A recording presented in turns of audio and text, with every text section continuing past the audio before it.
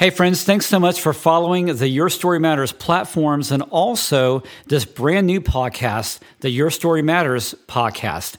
I collected a lot of these stories from survivors to share of their journey of survivorship, healing, and recovery from abuse. It helps us understand by listening to somebody else's experience. It serves as a guidepost into opening up our understanding that two things: we're not alone and it wasn't our fault. So I thank you for joining me on this journey. Also, be sure to follow me on another brand new platform, Substack. I'm going to be releasing articles and other media content on that very soon. So go to Substack and search Brandon Dempsey, and I'll see you there. Without further ado, let's go ahead and get to our podcast, Season 1, Episode 1 of Mary DeMuth. Hope you enjoy.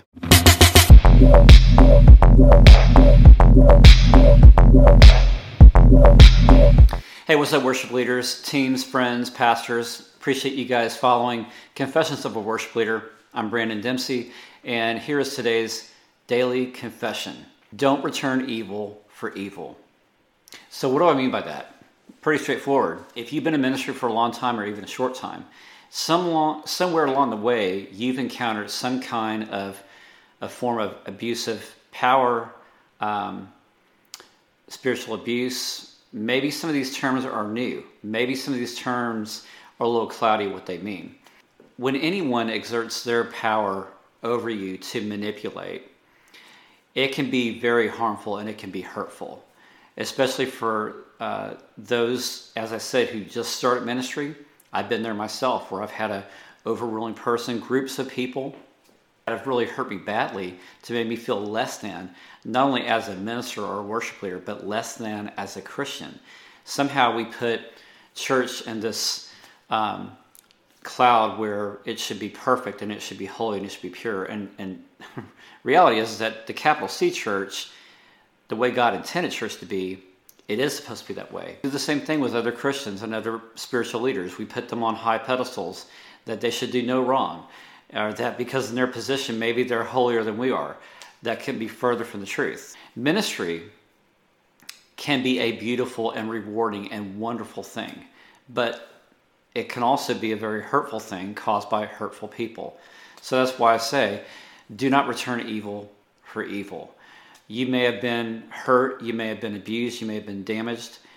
And one thing as Christians, what we are to do is to not cower, to not minimize, and not be a doormat, but to speak into it, to speak out, to see, you see something, you say something. You hear something, you holler something. There's a point where we need to make our voices known. If you've been in any kind of a bad, abusive situation in the church, or maybe it's something that's subtle, speak out, speak into it. But when you do it, don't do it with hate and don't do it with evil, because that actually causes more harm for you in that process. Maybe you're in a position where you're out of the church or you're not in a ministry presently and you're still recovering from your wounds. It's very easy also to be filled with the anger, be filled with the hate even. And those are steps that we have to learn to back ourselves down, and you heal one layer at a time. We look at the story of Joseph, and I know that's been, I don't know what that means to you, but in chapter 50 of Genesis, we're told about how Joseph is now facing his brothers, those who harmed and abused him, who threw him down to a pit, tried to sell him for evil. But now Joseph is now in this exalted place that God actually did, and how he's speaking to his brothers. And the one thing he said that always stuck with me, verse 20, Joseph said, "You may have meant it for evil, but God meant it for good." We're also told in the New Testament, in Romans, how we are to overcome evil with good. But you can only do that at first by healing and in the process of it. Don't return evil for evil. Allow God to heal you. Allow God to work through you and to speak up and speak into it, because these things should not be happening within your life or in the lives of others. So that's today's daily confession. Thanks so much for joining me here. I'm Brandon Dempsey.